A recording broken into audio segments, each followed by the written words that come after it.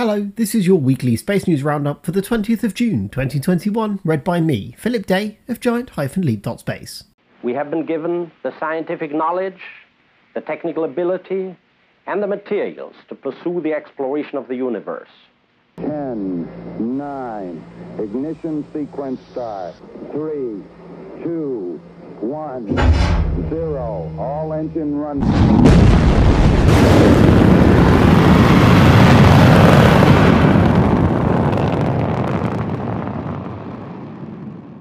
In today's episode, a UK Space Agency commissioned report from industry experts on the health of the Oxford to Cambridge arc has been published. Astronaut and parastronaut applications to the European Space Agency close. The Science Minister cuts the ribbon on a new multi-million-pound National Space Propulsion Test Facility. And the hashtag Job of the Week this week comes from Avanti Communications. Find us on patreon.com/giantleap for other formats, our awesome new space store, and unique membership perks such as access to our Discord server.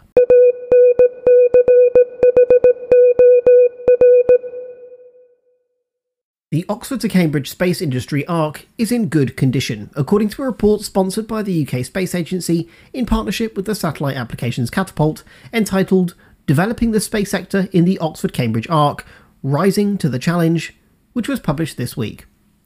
Red Kite Management Consulting produced the independent report looking at clean growth, environmental, transport and health issues within the ARC. The report suggests that the ARC predictably faces similar challenges to the wider UK and the world and recommends facing them through innovation. Overall, the report looked at 7 adjacent industries in and around the Oxford to Cambridge arc, concluding that this famously engineering-rich area has a huge wealth of opportunity for a potential global space industry leading future, and proposes a, quote, rise to the challenge plan. It calls upon the high concentration of expertise within this region to execute on this plan. If you'd like to read the full report, the link is in the description. Whilst clearly limited in actual data discovery, this could be an important document for peacocking the opportunities here in the UK to organisations that don't know our industry as well as all of you established giant leapers.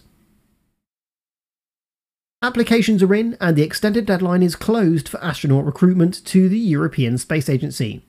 A once-in-a-generation opportunity to apply to the sharpest of cutting edges in human spaceflight has now closed for applications, and the journeys of our next European astronauts and first parastronauts has officially begun.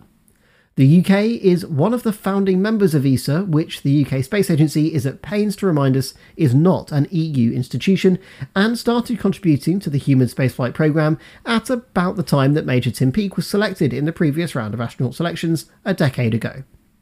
Astronaut selection is fairly arduous and lengthy, requiring a good dose of patience and trust in the system.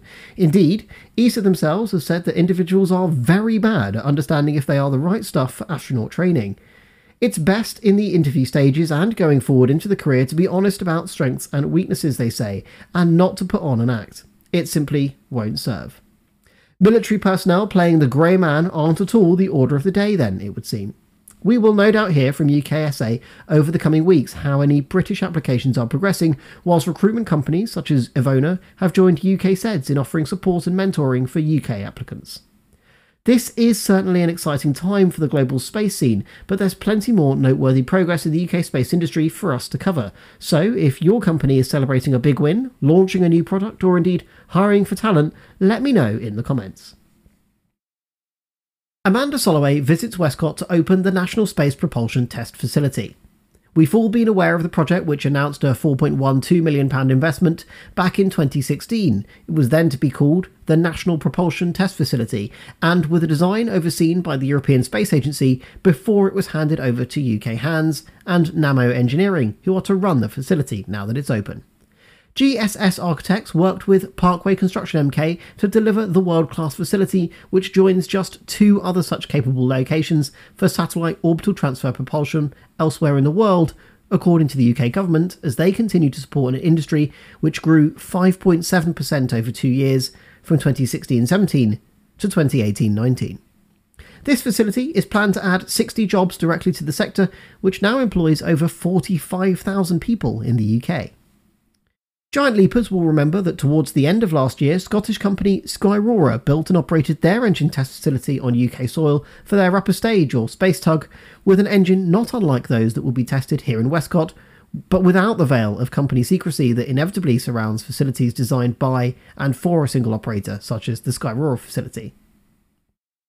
As I'm staring down the barrel of parenthood later this summer, Giant Leap is now opening up to sponsors for both the weekly Space News Roundups and the hashtag Job of the Week, to keep the publication going through what is undoubtedly going to be a busy time for my family and my full-time job, which currently funds all of our activities, which aren't covered by the extreme generosity of my Patreon supporters.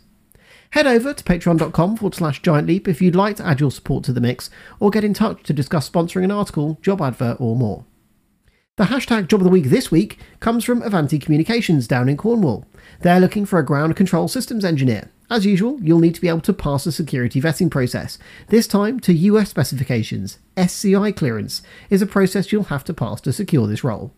The engineer will interact closely with the spacecraft control team, satellite engineering team, flight dynamics team, and more. It should be pretty exciting work, so if that sounds like you, head over to the link in the description for the LinkedIn job advert. If you're listening on Apple, Spotify, or anywhere else there's a like button, please smash it. It's a great way to ensure Giant Leap gets the support we need to continue bringing you the news. On social media, we're using the hashtag Giant Leap, where we usually post several times a day. If you'd like to be a part of it there, come and join us there. Thanks for checking in, and until next time, remember that every giant leap is set up by thousands of small steps. You have been listening to a giant-leap.space news roundup.